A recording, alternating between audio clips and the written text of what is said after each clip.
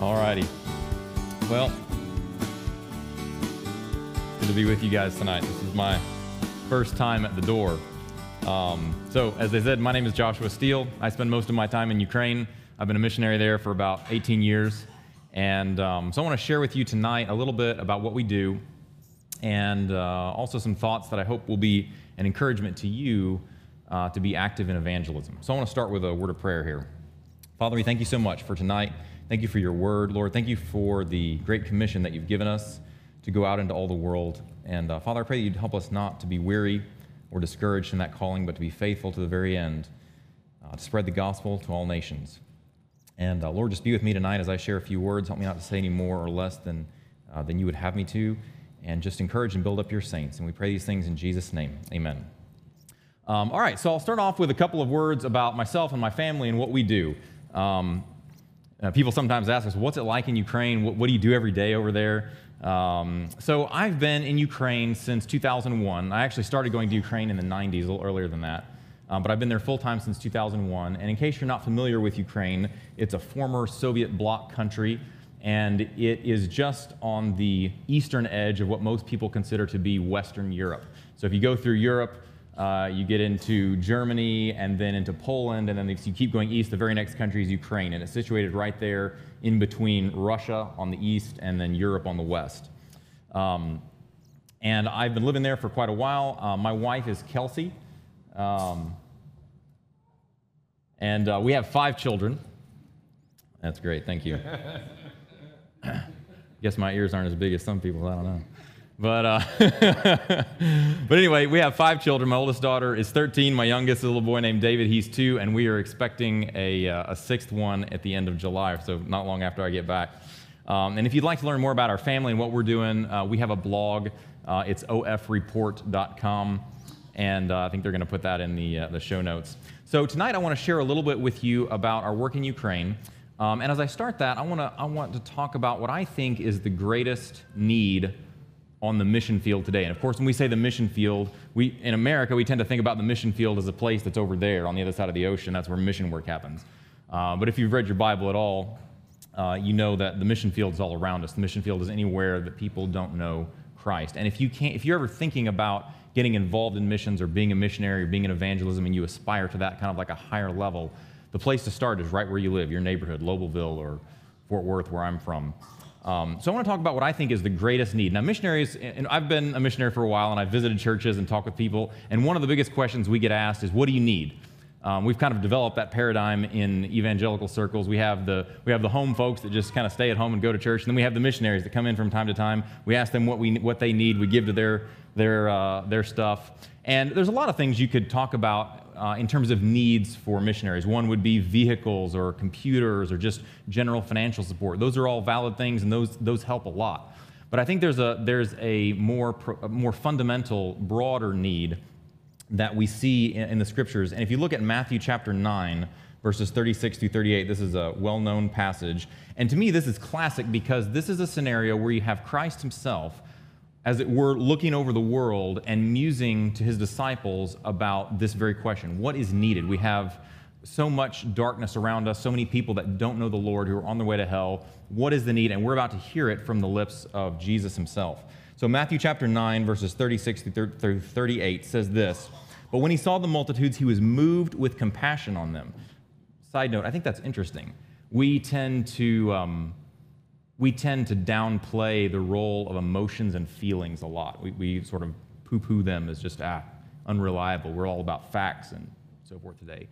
But it's interesting that Jesus was moved. When he looked out and he saw people who didn't know him, who were in darkness, who were on their way to hell, that was how the Bible described his reaction. He didn't just pull out some stats and some data in his mind. He was moved. He had emotion. He had compassion for those people. I think that is significant. And I think that is a reaction that we need to not forget. That people that are around us, that we encounter every day, they are on their way to a terrible doom, and that should be moving. But anyway, reading on, he was moved with compassion on them because they fainted and were scattered abroad as sheep having no shepherd. Then saith he unto his disciples, the harvest truly is plenteous, but the laborers are few.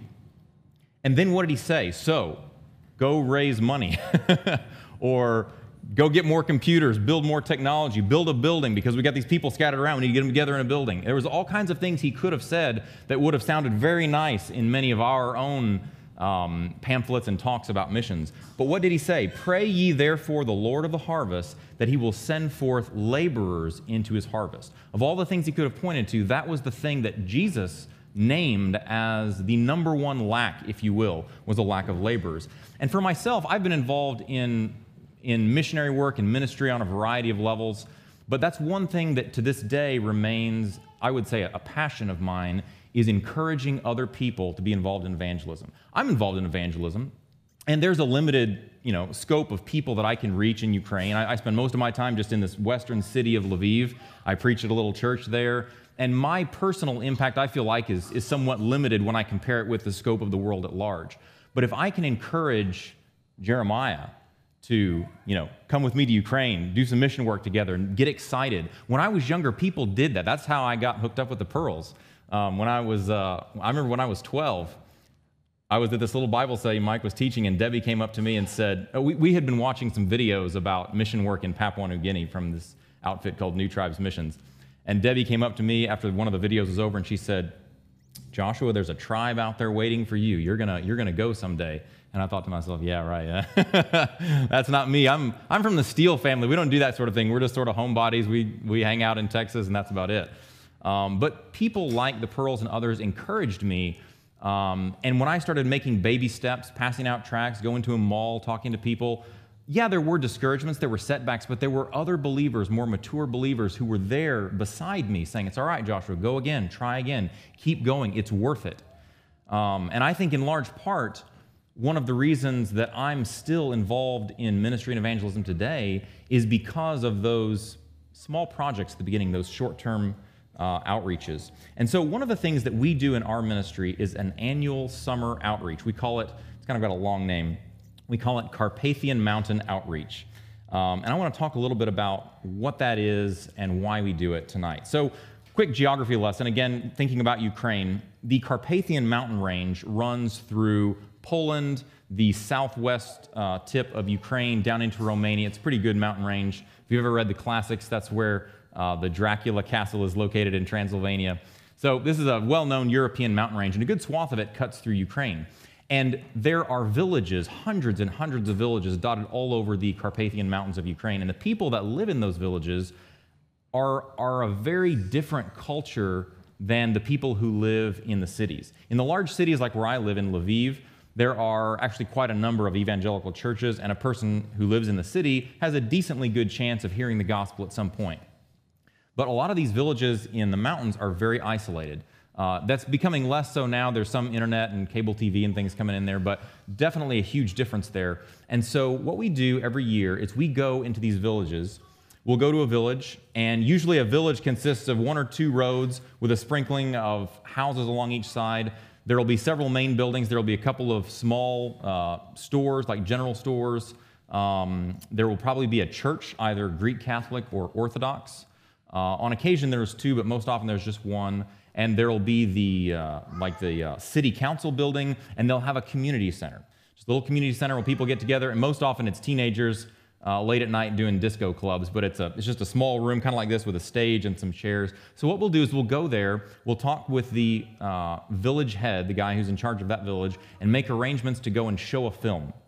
Later we'll come back, we will invite people in the village to come to the film, we show the film, and then when it's over, we step up and we preach the gospel. We invite them to join our Bible correspondence course, we give them copies of Good and Evil, things like that. But along with that, we invite young guys from the States to come over and stay with us for about a month and do this with us. Every weekend, they drive to the mountains with us. We camp out. There's not a lot of places to stay. They don't have nice hotels in these villages. So we camp out in the mountains. We talk to people.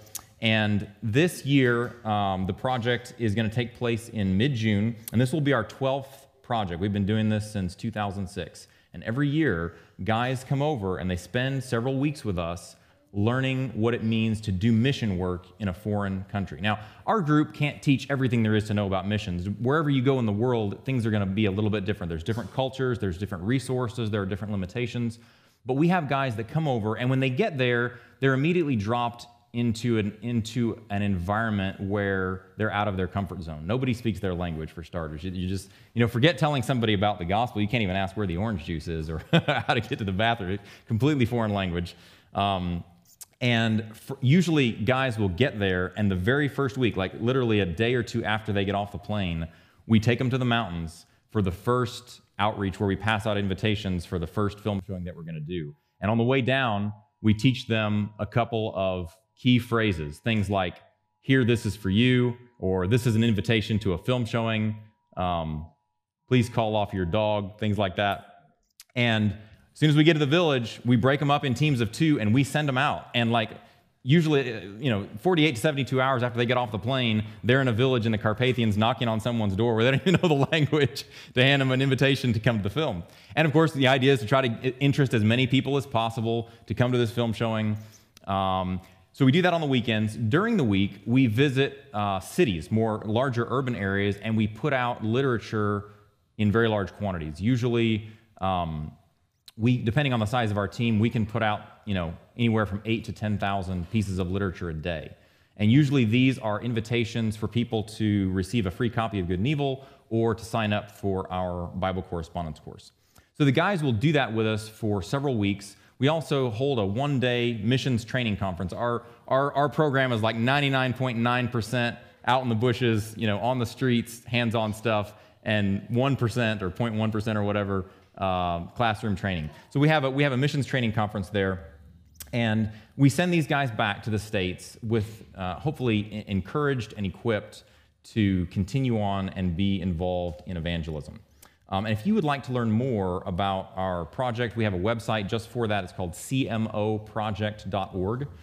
CMO is, again, for Carpathian Mountain Outreach, cmoproject.org. And I would encourage you, if you're a young man, 17, 18 years or older, check that out and consider joining us 1 year for CMO. I know when I was a teenager and I was able to take part in outreaches like that, it changed my life.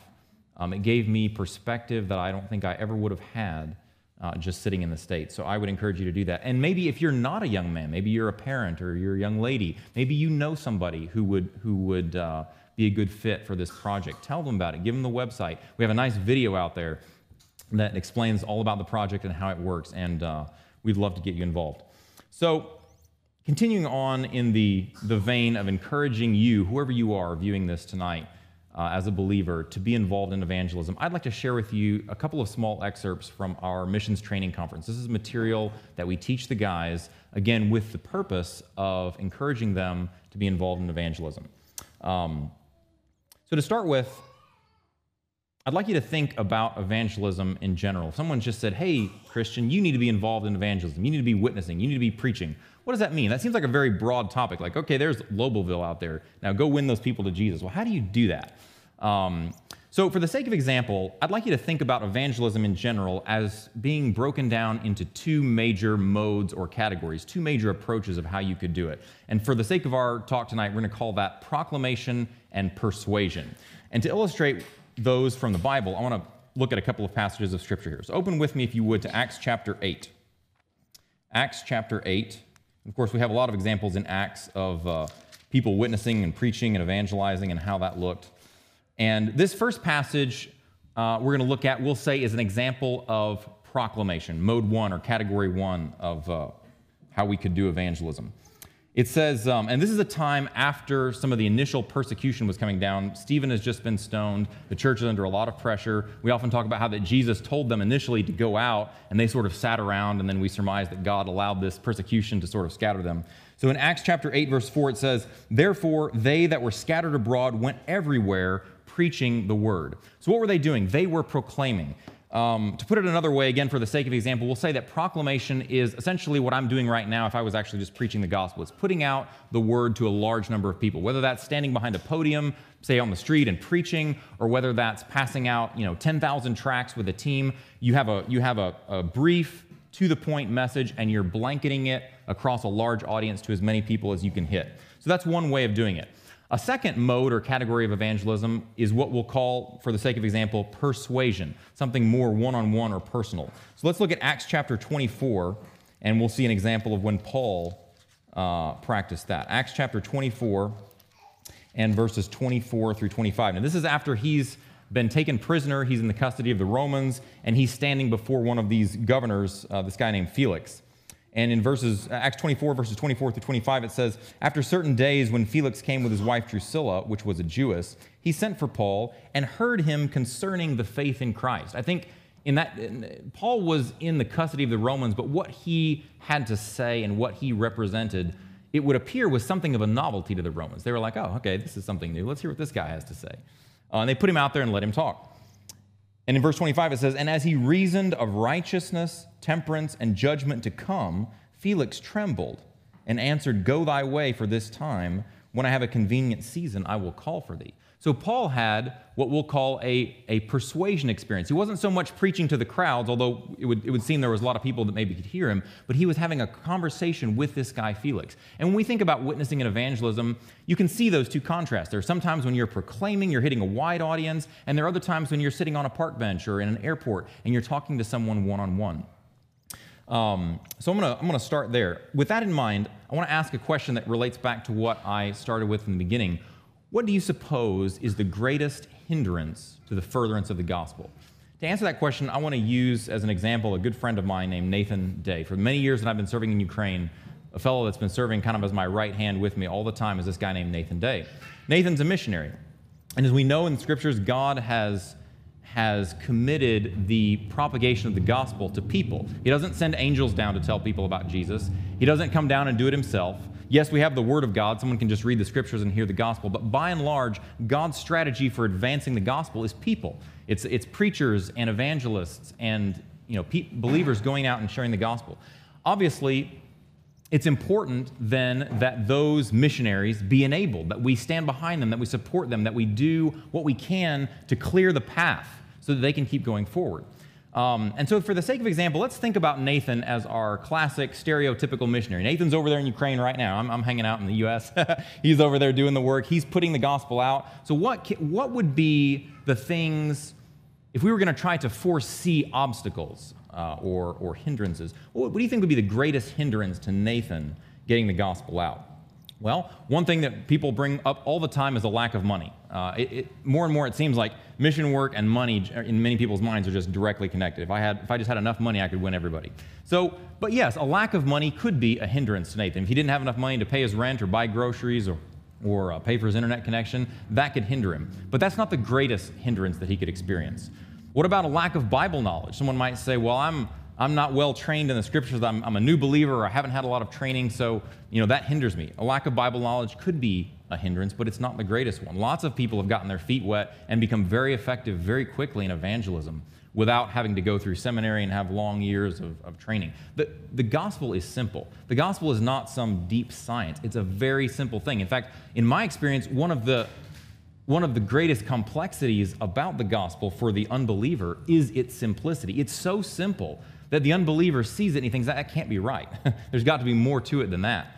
So a lack of Bible knowledge could be a hindrance. What about a lack of persuasive talent or charisma? Some people say, well, I can't talk to people. I can't persuade people. I'm not very good at thinking on my feet or putting my ideas out there, convincing someone to come around to my point of view.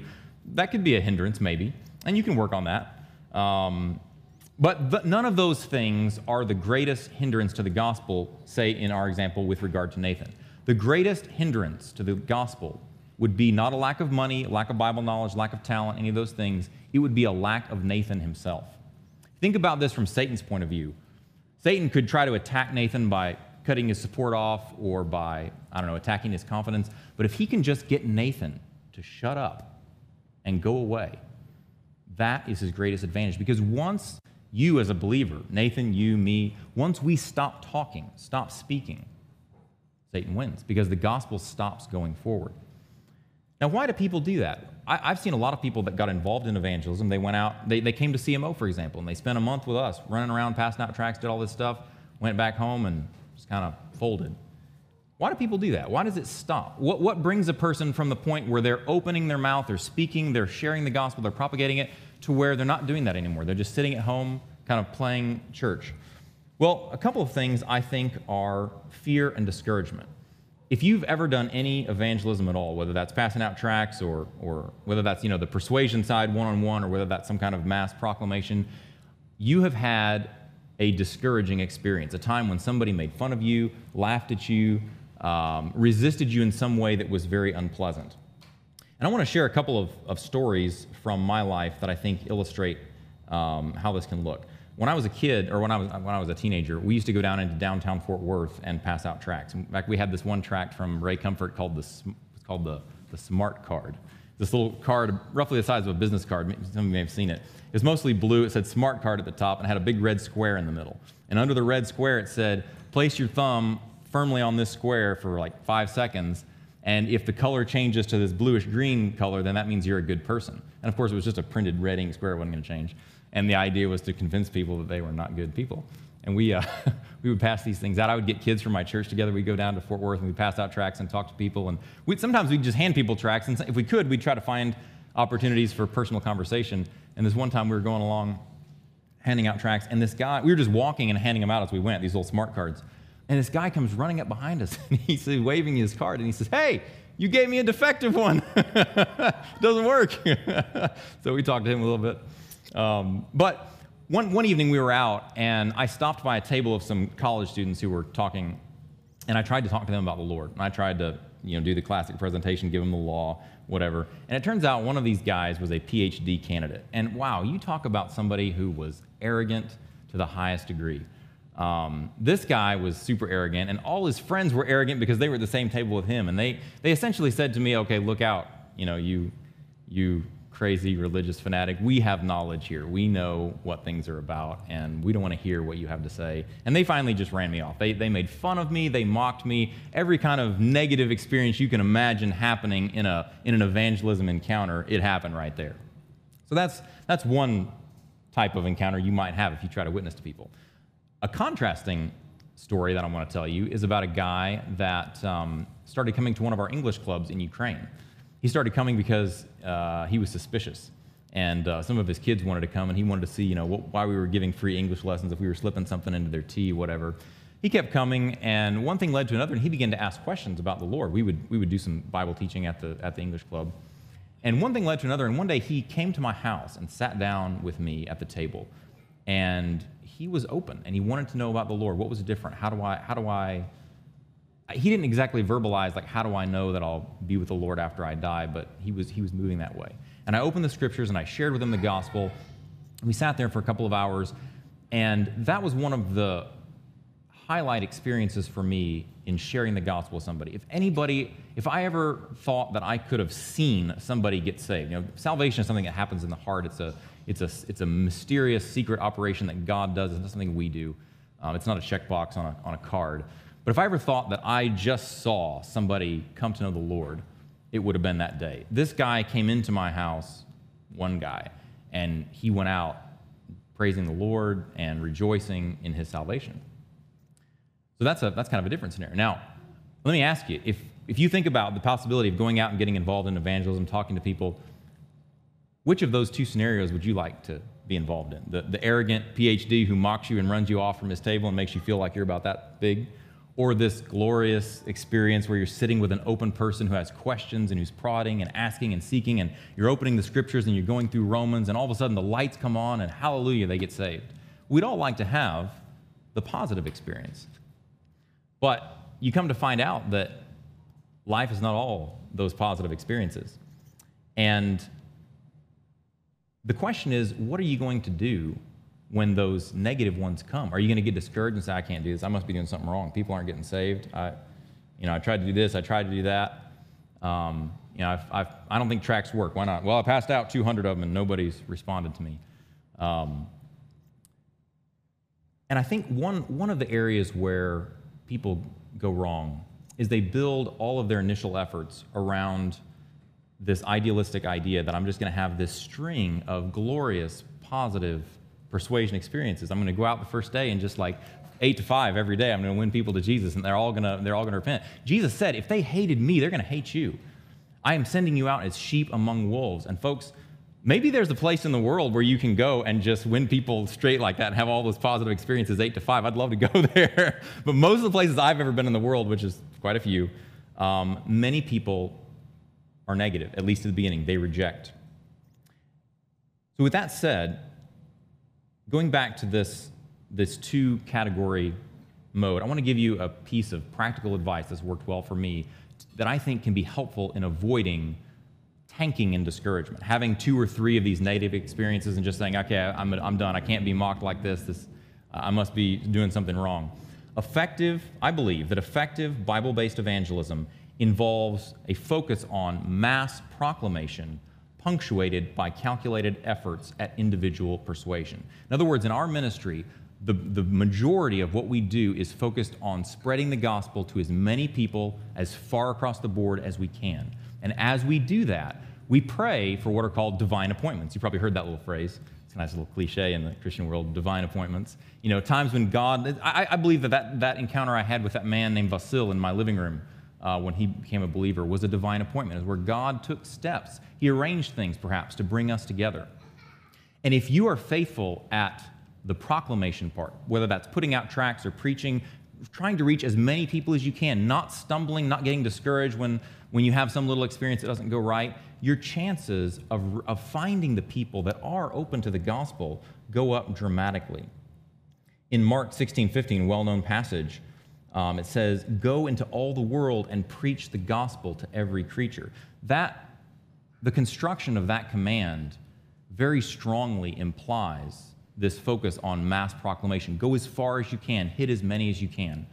Which brings me to the conclusion of the point that I'd like to make. And this lesson that I'm going to finish with, I think, is one of the most important for me. It's been one of the most important concepts that I've understood on the mission field. And when people ask me, like, well, why, have you ever felt discouraged? Have you ever felt like throwing in the towel and just going home and being a regular guy? Have you thought about stopping, trying to persuade everybody all the time to come around and believe the gospel? This idea right here that I'm going to share with you, this thought, is probably one of the biggest things that keeps me going. And this is part of the missions training that we give the guys who come over for CMO. And I call this concept the numerous few, which is an oxymoron. Things like jumbo shrimp, Christian lawyer, if you've ever heard of those. The numerous few, what does that mean? How can it be few and how can it be numerous? Let me bring you to a passage of Scripture here. Matthew 7, verses 13 through 14 says this, "Enter ye in at the strait gate, for wide is the gate and broad is the way that leadeth to destruction, and many there be which go in thereat. Because strait is the gate and narrow is the way which leadeth unto life, and few there be that find it." If you've ever been involved in tract distribution, you begin to think about numbers very quickly. Nathan Day, this guy that works with me, is a very numbers-oriented guy.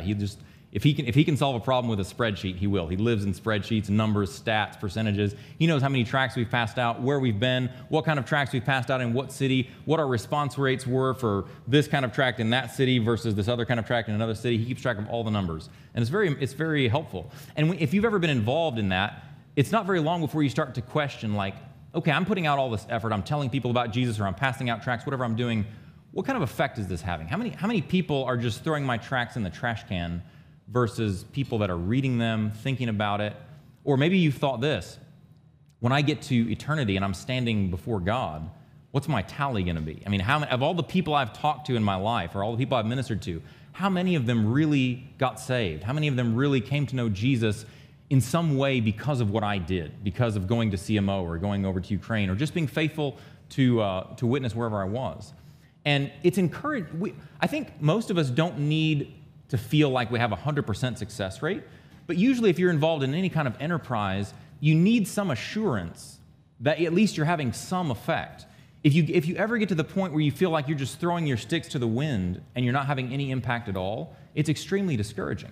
And I believe that's one of the things that drags believers down and results in this greatest hindrance that I talked about, of them becoming silent. Your silence as a believer is a huge, huge hindrance to the gospel. And this passage is interesting because it's one of the few passages I know of, or perhaps one of the best known, where Jesus specifically speaks to the results you should expect. If you go out and have a big tract outreach in Nashville, for example, what kind of results should you expect?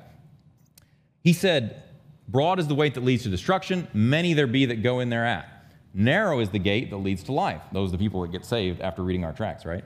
"And few there be that find that gate." Obviously, our goal is to help as many find that gate as possible. Now, let me ask you a question. Do you think that this statement by Christ is a challenge or what you might call a prophecy? In other words, is Jesus saying, guys, we have a problem. Our ratios are all messed up. We have this big, huge pathway over here, and tons of people are going in the wrong gate. And we have this little tiny one. So you guys go to CMO and listen to Josh's mission conference and do what you need to do, get your act together so that we can move our numbers, so that we can lessen the path that goes to destruction and broaden the path that goes to life. Is that what he's saying? Is he trying to challenge us to do something to change the status quo? No, he's not. This is not a challenge. If anything, this is a warning. He's telling you, it's like saying, hey guys, come to CMO and let's go out and tell people about Jesus. And by the way, just know that almost nobody's going to listen to you. Almost everybody is going to reject what you have to say. Now think of it another way. What if we were to draw a pie graph? Usually when I talk about this idea, I have a whiteboard. But imagine if we drew a big pie graph on the board, and of course the full circle represents 100%. And we're going to draw some fraction here where part of the graph represents those that are going to ultimately be lost, and the other part represents those that will ultimately be saved. Now, Jesus didn't give us percentages here. He didn't say 50-50, 75-25. He didn't give us any numbers. But he said, many there be that go in the gate of destruction, and few there be which find it. So if we took our pie graph and divided it in half and said, okay, 50% of the people go to hell and 50% go to heaven, do you think that graph would be faithful to the text here? Well, no, that wouldn't be many and few. That'd be half and half. Okay, well, what if we tweak it just a little bit and we say, like, all right, 60-40. 60% of people are going to go to hell and 40% are going to be saved. Well, you could say that's many and few. It's more and fewer. Again, Jesus didn't give us concrete numbers, but I don't feel like, and especially if I add in just experience, I don't feel like that's probably a faithful representation. It feels like more like maybe 80-20 or 90-10. And the point is not to try to peg a number. Jesus could have given us a percentage and he didn't. The point is to understand that this is normal. When you go out and you share the gospel with people, and you share the gospel with 10 people and only one gives you any kind of a positive response, that's in line. That's not an abnormality. That doesn't necessarily mean that you've done something wrong. And you say, well, that doesn't seem like encouragement to preach the gospel. I thought you were going to, motivate us and get us going. If you're going to tell us that, all right, go out and preach the gospel, and just by the way, most people are not going to repent. What do I do with that? How do I continue in my ministry with that reality in my mind and not allow myself to be dragged into discouragement that, why am I even doing this? I'm never going to find anybody that wants to hear the gospel. But let me throw the numbers at you just a little bit differently. Let's think again about our pie graph, but let's think about it in terms of the population of Ukraine, the country where I spend most of my time. Now, the population of Ukraine is roughly 45 million people. All right, so our big circle represents 45 million people.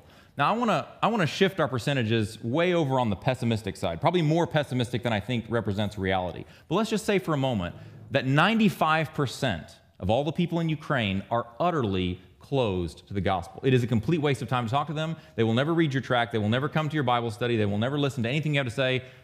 Completely throwing your pearls before swine if you talk to anybody in this 95% group. Let's just suppose that for the sake of example. All right, but the 5% then are people who are open. They're people who might come to your Bible study or read your tract or talk with you, eventually get saved as a result of what you're doing. 5%. Do you know how much 5% of 45 million is? That's 2.25 million people. If our pessimistic example is correct, and we're going to focus on Ukraine, for example, that means there are 2.25 million people out there who are ready and open that God wants us to talk to. Now, whatever ministry, church, background that you come from, think about that for a moment. Is your little group set up to handle 2.25 million people? If 2.25 million people showed up here at the door, I'd be going out that door. The fire marshal would have something to say about that. Most of us haven't maybe considered that when you go to an area, the percentage of people that are open to the gospel may be small, but that percentage in terms of sheer numbers is a massive group of people. If I went my whole life and I could say at the end of my life that I reached 2.25 million people, I would feel like I did a pretty good job. That's not bad, 2.25 million people. That's a lot of folks. But now here comes the question, or the key, if you will. how do we find them? So again, we go to Ukraine and we say, all right, here I am. Got my suitcases. I don't even know Ukrainian, but I'm here. I'm ready for the 2.25 million. Where do they live? Which village are they in? We don't know. They don't have signs on their forehead that says, I'm one of the 5%. And this, I believe, is one of the reasons why it's useful to think of evangelism in terms of these two categories, proclamation and persuasion. Obviously, we would love to get in touch with somebody from this group and have a persuasion encounter with them, be able to sit down with the Bible, open up Romans, and share the gospel with them. But you have to find them first. And they don't all live in one village. They don't have signs on their head. They don't wear a t-shirt that says, I'm part of the 5%. You've got to find them. How are you going to do that? With proclamation. If you're faithful in blasting the gospel out as far and wide as you possibly can, your chances of finding somebody from this group, this numerous few, if you will, go up dramatically. And I can't control whether somebody repents and believes the gospel. That's not up to me. That's not how it works. In fact, best I can see from the scriptures, that's not even up to God. Now, yes, God is sovereign, and God can touch a person's heart and deal with them on a far more intimate level than I can. And it's not up to me to try to define God's limits on what he can or can't do in the soul of a man. But I know my job is to bring the horse to water, and whether or not he drinks is up to him. If you understand the lay of the land, and you focus on laboring and being faithful to put that message out, to propagate the gospel en masse, as far as you can, YouTube videos, tracts, talking to people, whatever you can do, reach as many as possible, then the math is in your favor. The stats will help you. And for me, that is encouraging. Because even if I happen to be surrounded on a given day with people that are all part of the 95% and they're all, angry and ornery and PhD-ish, that's okay. I know that eventually I will find people that are in that group, and when I do, my message is ready.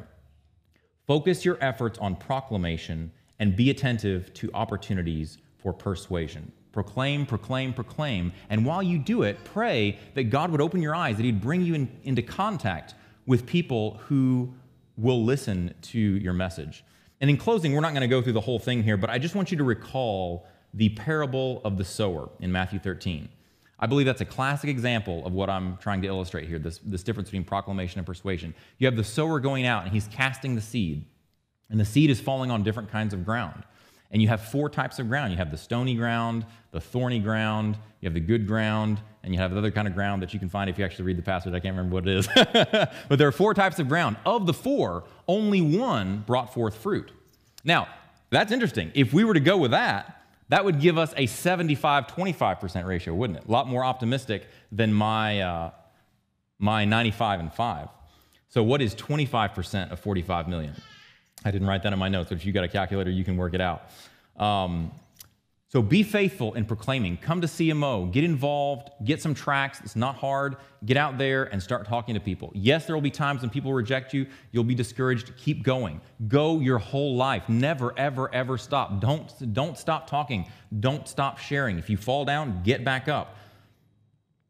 God will lead you, and eventually you will find somebody that will listen, that will become saved. And you know what?